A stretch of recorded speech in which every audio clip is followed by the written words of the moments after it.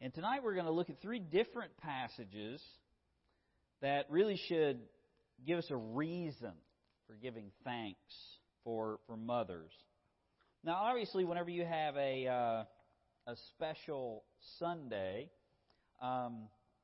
there's a temptation to just preach something that will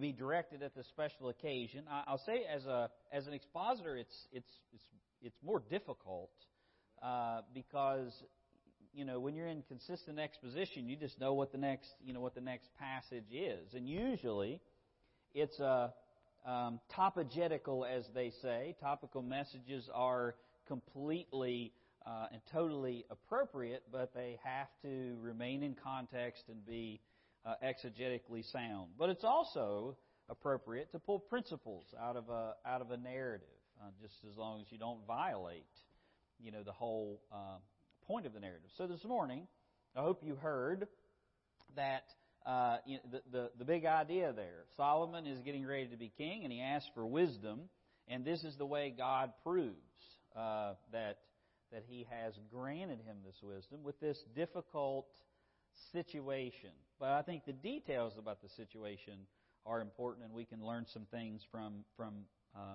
motherhood that you see there, that's instinctually coming out of the one that's good and the one that's evil. Now, I was thinking today, Mother's Day is kind of like a guided Thanksgiving. Thanksgiving, you just give thanks, right? You give thanks to God for everything. Well, Mother's Day, you give thanks for mothers. It's guided. It's specific. And so I just want to show you three passages tonight that should give you reason why to give thanks for mothers. But first, some additional statistics that I found interesting that I couldn't work into the sermon this morning. Did you know today is one of the busiest phone days of the year? 68% of people plan to call Mom on Mother's Day. That's 122.5 million phone calls in the United States went out today. 152 million cards were given. You want to guess how much money was spent on Mother's Day? $20.7 billion was spent on Mother's Day. And $1.9 billion of that was spent on flowers. Flowers, that's exactly right. Now, I joked this morning about what not to buy your wife or your mother as a gift. But here are the real statistics. This is telling about the heart of a mother. Statistics of what a mother wants to receive on Mother's Day. All right? The number one thing on the list was something homemade from their children. 36% wanted something homemade. Second on the list, 34% wanted dinner. All right? They wanted somebody else to cook dinner for them. You want to know what it was on Father's Day? 26%, number one on the list, 26% on fathers wanted a gift card. I guess that's because they get all the ties and the other things. They want to be able to go buy the stuff themselves. I don't know. Number two on the list was electronics. They wanted something electronic. So, guys, if you just look at what Mom's saying she wants and what we want, I don't think that puts us in really good light.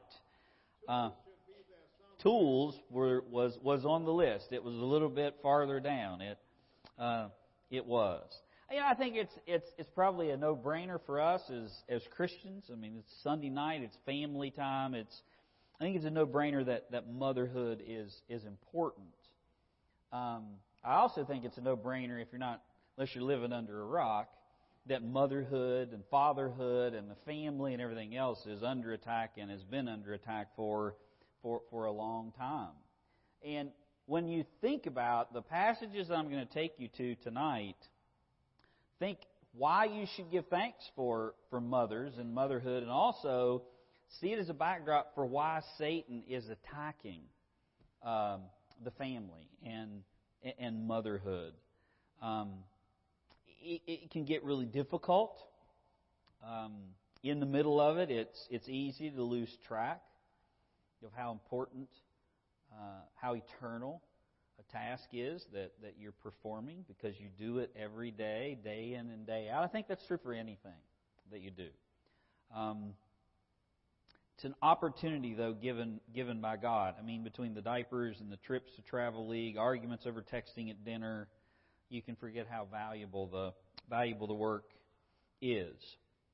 So we're going to 3 passages, and I would just say three reasons that Satan is attacking the mothers and why you should give thanks for them. And the first one I preached this passage before. I'm not going to re-preach it to you, but it's in Proverbs 31. Proverbs 31. Mothers give praiseworthy counsel. Can you think of some counsel that your mother gave you that has been beneficial to you in life? Mothers give praiseworthy counsel. Now, typically, whenever you hear Proverbs 31, you start with verse 10. In my famous line, who can find a vulturous woman? Her worth is far above rubies. You all remember that? Pastor Tim has yet to let me live that down. It was taped. It was put on a ringtone. It was played in the office. And, of course, Pastor Brody is well known for his malaprops, so he got a big kick out of that. What was his? The fruit of the loom is his reward, right? That was what Pastor Brody said one time. But you typically hear the Proverbs 31 woman. There's books written about it, and here is clear instruction about how to find a virtuous wife. But as I've showed you before, the context starts back in verse 1. The words of King Lemuel, the utterance which his mother taught him. Some praiseworthy counsel from a mother. I know it's a very familiar passage. It's a very significant passage. It's actually a passage where a mother gives her son the gift of godly advice. And Solomon was not the only one that got that godly advice. We get that godly advice. I mean, this is advice given by a mother that was under the inspiration of the Holy Spirit that made it into the Bible. So verse 1 tells us these are the words of the king. And Hebrew tradition tells us that that's Solomon. And they're actually the recorded advice and encouragement given by his mother. Look at verse 2. Solomon begins to record his mother's instruction, and there's 3 repetitions here indicating the passion with which his mother spoke. What, my son? And what, son of my womb? And what, son of my vows? It's a way. It's similar to the way Jesus said, "Verily, verily, I say unto you."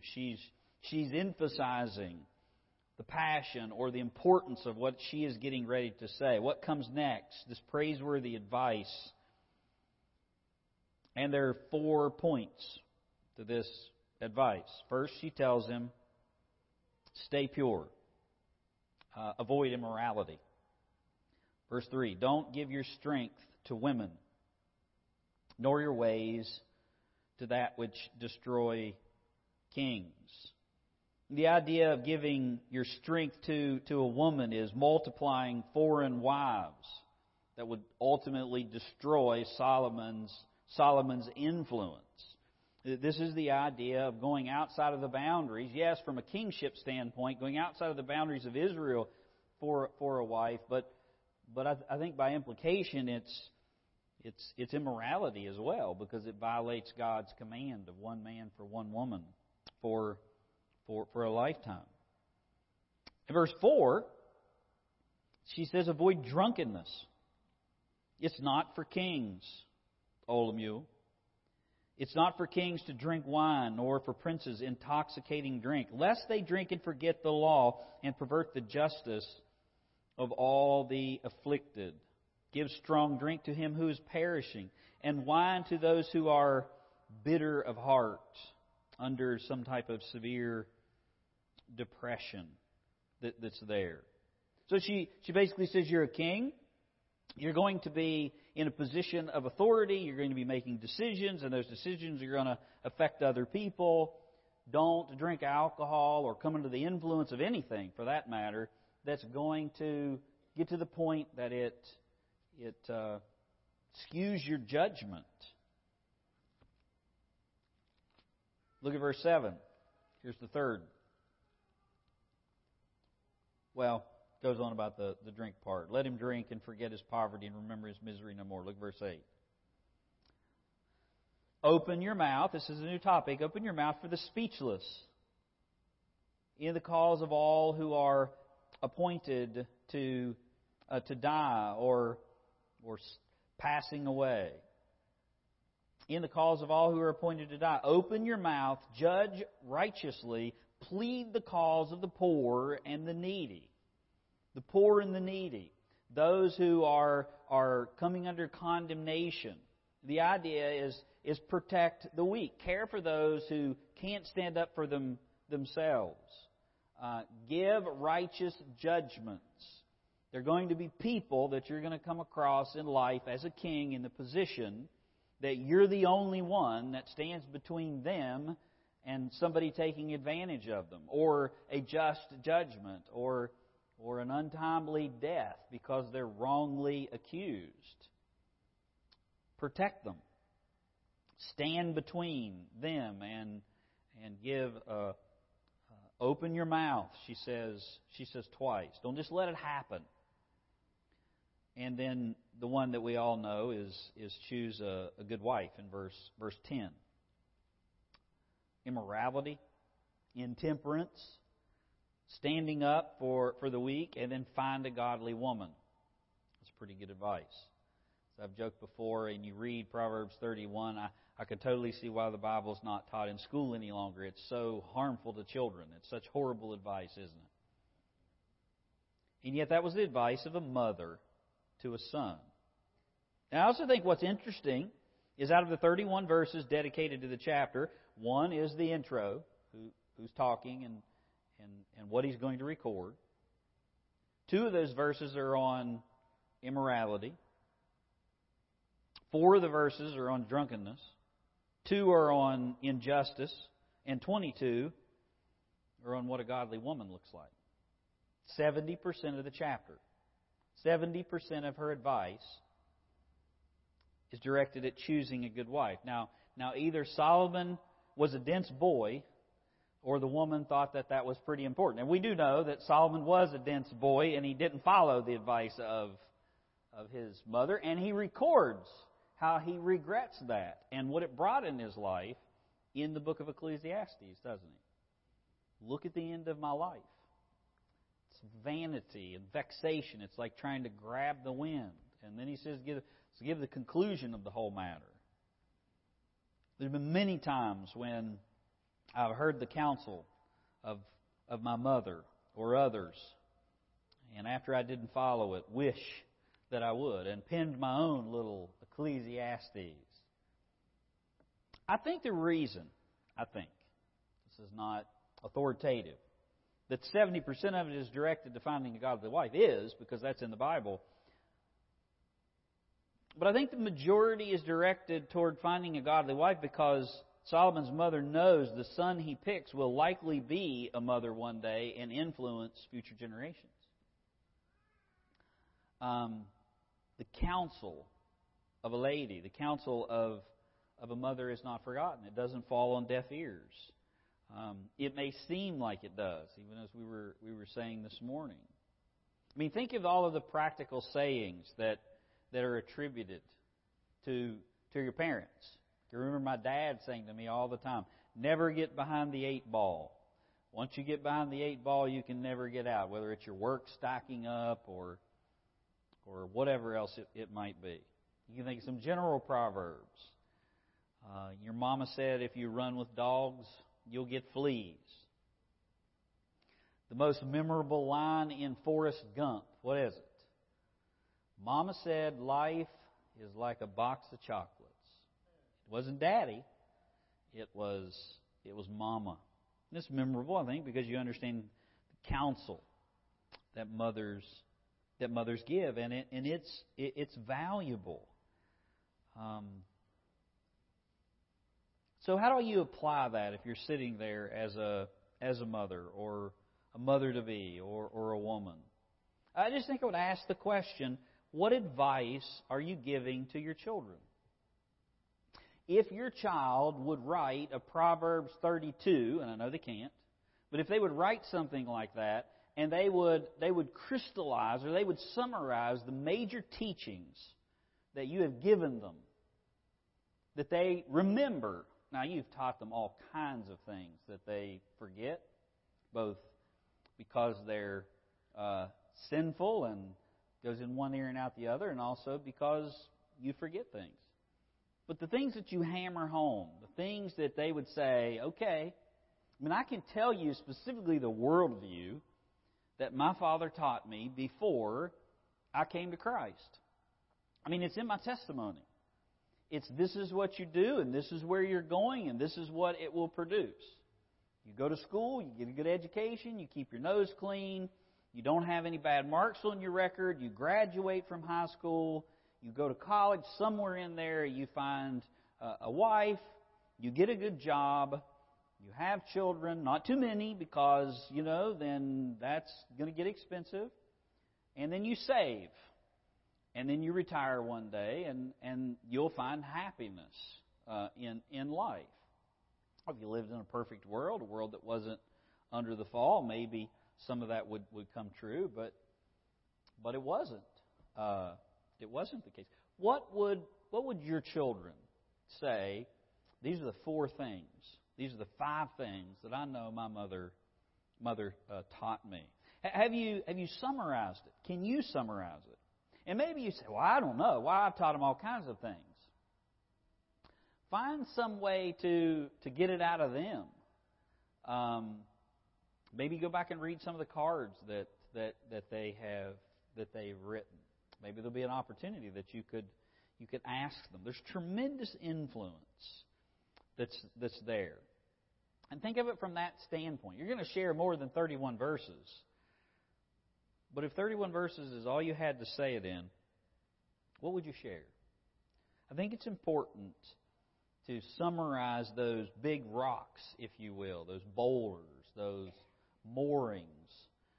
And obviously, as Christians and believers, those would be things that would line up with the Bible. It's never too late to start. Don't ever believe the lie of the devil that it's too late to start. Yeah, time has passed, and yeah, difficulties will come, and there are consequences and all of that.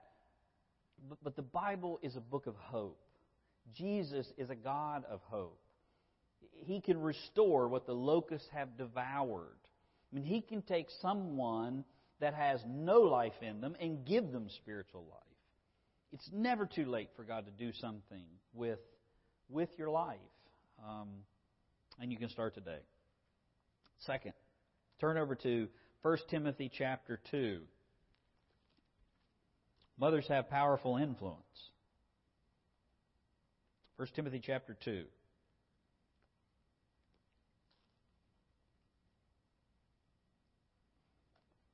Mothers have powerful influence. This is tucked away in this obscure passage that a lot of people don't pay attention to. They pay attention to the first part of it, but not the second part. 1 Timothy chapter 2, verse 11 is where it begins, dealing with women. Women in the church at Ephesus. Verse 8, he starts to deal with men. And then in verse 9, it's how women come to church. They're not to be a distraction to Christ. And then he starts talking about them learning. And he reveals here in this passage the powerful influence that a mother has in God's beautiful design for men and women. Look at verse 13. It says, "For Adam was formed first, then Eve. Adam was not deceived, being the woman, but the woman was deceived, fell into transgression. Nevertheless, she will be saved in childbearing if they continue in faith, love, holiness, and self-control. Now, I want you to pay very close attention because this is important. I want you to see how Paul covers God's design before the fall and then a mother's powerful influence after the fall.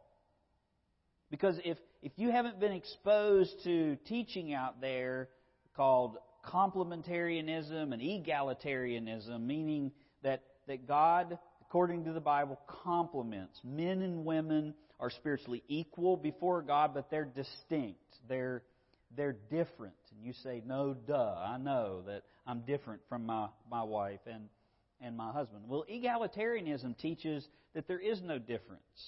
In fact, the distinctions, they teach that the distinctions that are between men and women is a result of the fall. The fact that you men lead by God's command in the home and you ladies voluntarily submit to their leadership, that's because of sin. That's a sin pattern. That's a result of the fall. It's very flimsy exegetically. But here is a passage that makes very, very clear about God's design that was good and perfect before the fall, and then what He says to mothers after the fall, the powerful influence. Look back up at verse 11 and we'll kind of track it through. He describes the reason He gives these commands that I'm getting ready to read you in verse 13 and on. It says, let a woman learn. That's the command that's there. The rest of it explains how she is to learn. Paul says women are to have equal access to the Word of God in the church. When you gather the church, it's not just for the purpose of teaching men the Word of God. Women are to learn in the church. They're to hear the Word. They're to be under the Word. They're to grow in the Word. And that's the command. And it's a strong command. They're to learn. But they're to do that learning in a way that doesn't violate God's perfect plan in creation whenever they gather in the church. So he goes on. Let the women learn. That's the command. In silence with all subjection. Now, what does that mean? A woman is not to be in the primary teaching position in the church. She's not to be a teaching elder because that violates God's design. It would make no sense for God to command one thing, root one thing in creation, command one thing in the home, and then violate it in the church. How confusing is that? A woman is not to be in the primary teaching. That's the silent part. And she's not to be in a position of authority over a man. It doesn't mean that she can have no authority. And believe you me, women, as women, meeting the specific demands of creation order, know how to exercise authority in the home. She's not to be in authority over a man. So he goes on and explains. Verse 12 is simply an explanation of what he's just said. He commands them to learn, and they're to learn in silence and this submission thing. And he explains what he means. I do not permit a woman to teach or have an authority over a man, but to be in silence. Be in silence doesn't mean a woman can't speak, she can't sing. It doesn't mean that in specific places she wouldn't even have a teaching position with children or otherwise. But it just means that when you're working those angles in the church, you do it in a way that doesn't violate God's perfect design. You know, think of it this way. There's a distinction even in dress. And some of those things are cultural.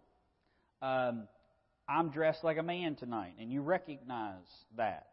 Some of you don't have a suit on, and you're dressed like a man tonight, but you go to another place, and the dress would look very different. In some places, it may even look like a dress. But they know specifically what a man looks like and what a woman looks like.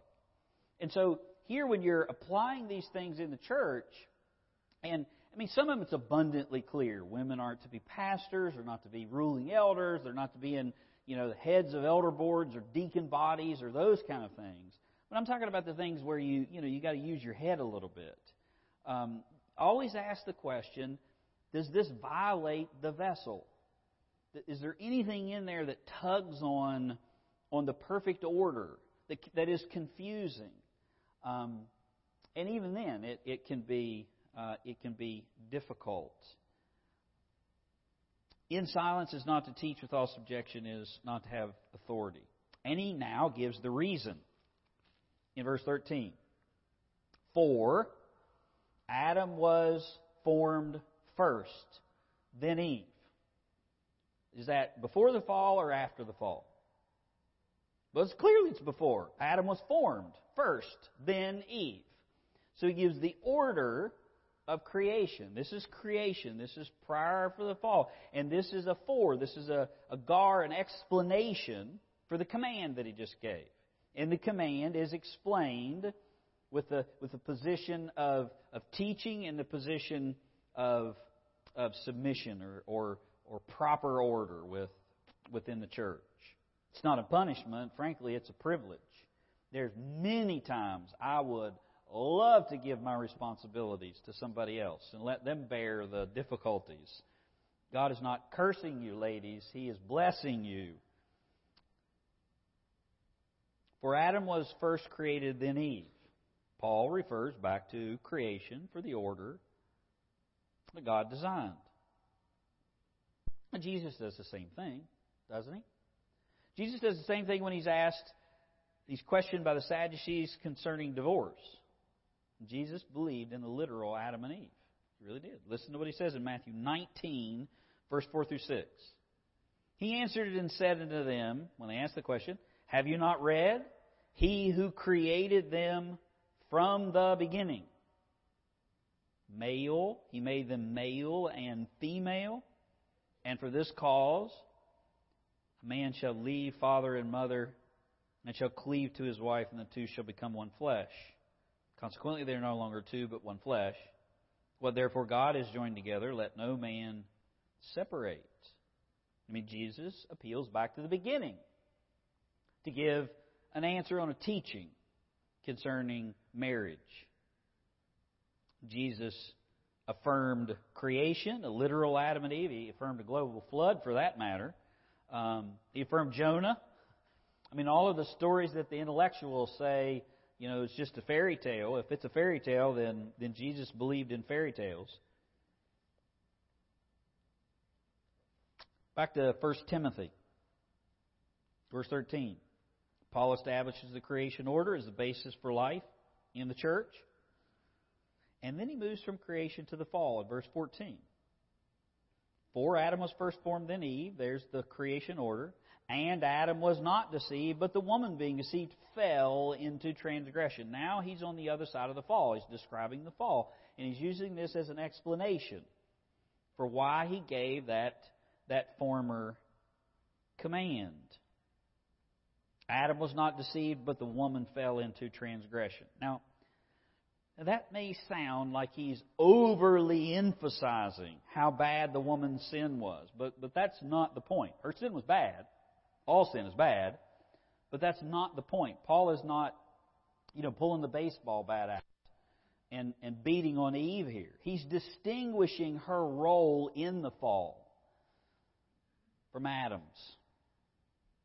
Adam was not deceived, but the woman being deceived. He's distinguishing the role in the fall, which is why she should not be in the position of teaching or ruling in the church. It's a result of what happens when the order, which is found in verse 13, for Adam was first formed, then Eve, when that order gets out of whack, this is what is the result. This is where it ends up.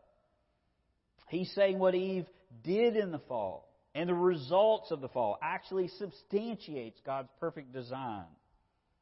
Because when she violated it and assumed leadership over her husband, she fell and the whole human race followed.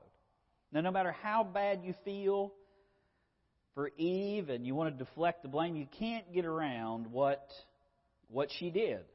And it was bad, really bad. But Paul's point is Eve was deceived. And as you well know, Adam was not deceived, which means that he chose willfully and knowingly. Listen to Genesis 3:6. This is what Paul's talking about here in verse 14. When the woman saw that the tree was good for food, and it was a delight to the eyes, and that the tree was desirable to make one wise, she took from its fruit and ate. And she gave also to her husband who was with her, and he ate. Adam was there. It wasn't like he was over in the next orchard obediently pruning the, whatever trees, and then Eve comes along and entices him to do the wrong thing. Of course, she was involved in enticing him, but Adam was with Eve. He knew the serpent was there. In some way he watched, he listened, watched her being deceived, take the fruit and eat it, and then he did as well, implying that he was not. Now here's the exciting part. Just as God has given men the opportunity after the fall to recover the glory of God's order, He does the same for women, and that is found in this verse, the powerful influence part. Men recover the glory of God in the fall by displaying Christ in His church through leading and loving their wives. Removing the stigma, undoing, if you will. I know you can't ultimately undo the fall, but you behave like the last Adam rather than the first Adam. And you get the privilege of doing that in loving and leading. Women recover it by their chaste virtue and by raising godly seed. Now why? Look at what it says in verse 15. Nevertheless, while she was involved in this, she will be saved in childbearing or child rearing if they continue in faith, love, and holiness with self-control. It's a powerful influence mentioned here, accomplished in motherhood. Now notice this is after the fall. It's after the fall. Now watch what Paul does here in this verse. He changes from speaking about Eve to all women. Nevertheless, she, that's Eve, will be saved in childbearing. He's been talking about Eve. If they continue in faith, love, and holiness with self-control. These are not multiple Eves. He's now talking about all women that follow after Eve. Women after Eve shall be saved through childbearing. Now, it's not talking about getting into heaven by having babies, while you ladies may have a few more crowns in heaven for having some of the babies that you've had. The word saved means to be delivered or preserved. He's saying, as Eve bore the stigma of being the one who led the human race into sin through her deception, or through her influence, her sisters can reverse that stigma by raising a godly generation of children. You see the connection? Eve was influenced into ungodliness, but now women have the opportunity to influence their children toward godliness. She fell to the influence of ungodliness, but now the women that come from Eve have the ability to influence their homes, their children, their husbands, and in this case, specifically children, childbearing, toward godliness. As the devil deceived her, all women after her can lead others out of deception and in truth. It's a powerful influence. Paul says motherhood is important. I mean, in some ways, it can reverse the shame of the curse. The powerful influence, and also through chaste virtue. Listen how the rest of the verse goes. If they continue in faith, love, and holiness, and with self-control. And this goes right along with it doesn't just get recovered by having a baby. It's by the influence that you exert on that child in the child rearing, and that influence has to be godly. So he says, if she continues, or if they continue in faith, love, holiness, and self-control. God recognizes the power of motherhood, but He says If you use your ministry of motherhood, you can glorify God after the fall through your influence. And the if is both a promise and a warning. If you continue, you are more likely to raise godly seed. I think that's one way you could take it. But if you don't, you'll not fulfill your calling, and you'll reverse the stigma. You'll revert to the stigma of the fall. In fact, fruit can be bitterly worse, because now you have begotten a heathen, as Martin Luther told his wife Katie, their first child. Katie, we have begotten ourselves a heathen. That's what he said. And of course, you don't think that when you see that cute, cuddly little thing, but that's where the heart is. Just give it that first night at home, and it'll go from cute, cuddly to, yes, it is a heathen. I totally agree with Martin Luther, right? Lastly, there's a promising witness.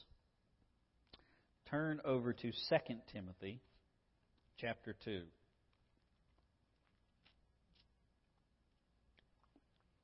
Whenever I do premarital counseling, I always talk about God's purpose for marriage.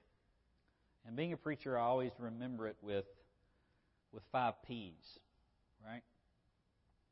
Marriage is for partnership. It was not good for Adam to be alone. It's for pleasure. There's the blessing that comes from intimacy and being able to share a life. There's procreation. God has designed marriage to be the place not only for intimacy, but for childbearing. The Lord opens the womb. Ephesians 5 tells us that the ultimate purpose of marriage is to be a picture of Christ and the church. But the last P is the propagation of the gospel. It used to be a word everybody used. We want to propagate the gospel to the heathen. If you read any old books about missions, they'll talk about that. The sending forth of the gospel, the spreading of the gospel. And God has designed marriage, the family, to be ground zero for that to take place. It's not the only place that it happens. Family is one of many graces that God has given to influence children and families and adults for salvation. But the family is where it begins. How important are moms to the gospel in that process? Well, 2 Timothy, Paul intimates how important it was in Timothy's life. Look at verse 3. I thank God, whom I serve with a pure conscience, as my forefathers did, as without ceasing I remember you in my prayers night and day, greatly desiring to see you, being mindful of your tears, that I may be filled with joy, when I call to remembrance the genuine faith that is in you. That's in Timothy. Which first dwelt in your grandmother Lois and your mother Eunice, and I am persuaded is in you also. Therefore, I remind you to stir up the gift of God which is in you through the laying on of my hands. For God has not given us the spirit of fear, but of power and of love and of a sound mind. At least 3 generations there. And while counsel for life is important, immorality and temperance and standing up for the weak and finding a godly woman and the counsel that you'll give, however you say it, don't get behind the 8 ball. Life is like a box of chocolates, whatever it might be. Nothing matters more than whether your children know the Lord Jesus Christ. They can be abject failures as far as the world is concerned. They can bring home C's. They can take a job that you might not want them to have. They can struggle in poverty their entire life. But if you know that you're going to see them in heaven, that's really what matters the most, isn't it? It doesn't mean that you don't do those other things. It doesn't mean that if they're capable of making A's, you don't say, well, you can make C's, so that's fine. You want them to do their best, and you teach them to do all things for the glory of God. But I'm just emphasizing, what's the most important thing to you as a mother? The most important thing for you as a mother, when you think of your child, is that they be in heaven one day. And you can't make that decision for them, but you have the ability to influence them with the gospel. You can raise wonderful children, but if they perish, you'll grieve.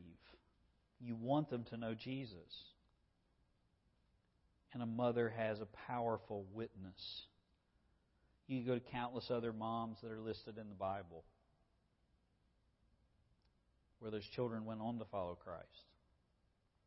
You can find countless witnesses where those moms were faithful and those children didn't follow Christ. But I can promise you, the ones that did all that they knew to do and trusted the Lord with the rest aren't sitting in eternity today thinking, I wish I'd have done more. They know they did what they could do, and then the rest is out of their hands. Mothers are mothers, but mothers are powerful witnesses. Children see you pray, they pray as well. They imitate your prayers. They see you read God's Word, they read God's Word in the same way. They see how important Christ is to you. They'll see how important He can be to them. They follow you in your daily life.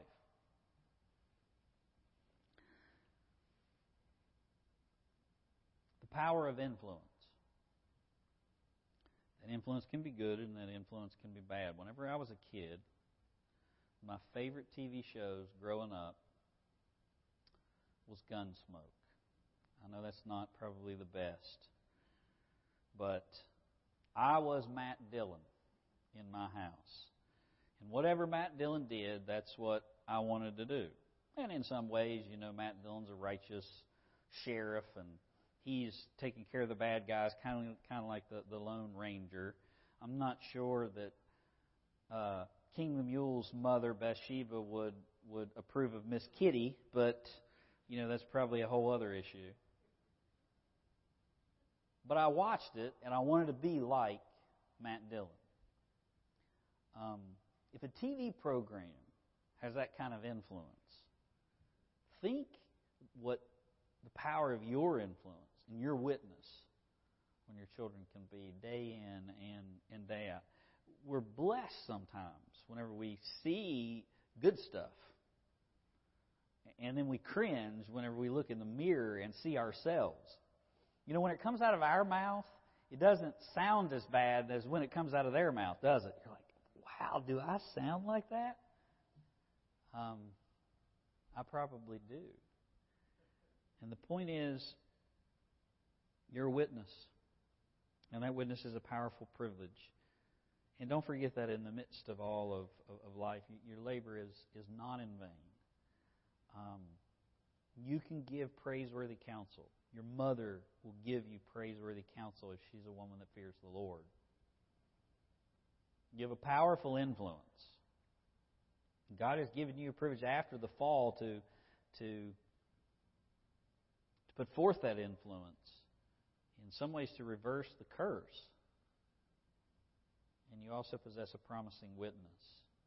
The seeds that you sow, the gospel, will take root. The seed's not the problem. Jesus in the parable says the soil is the problem. But moms can do a lot to prepare that soil for the work of the Holy Spirit.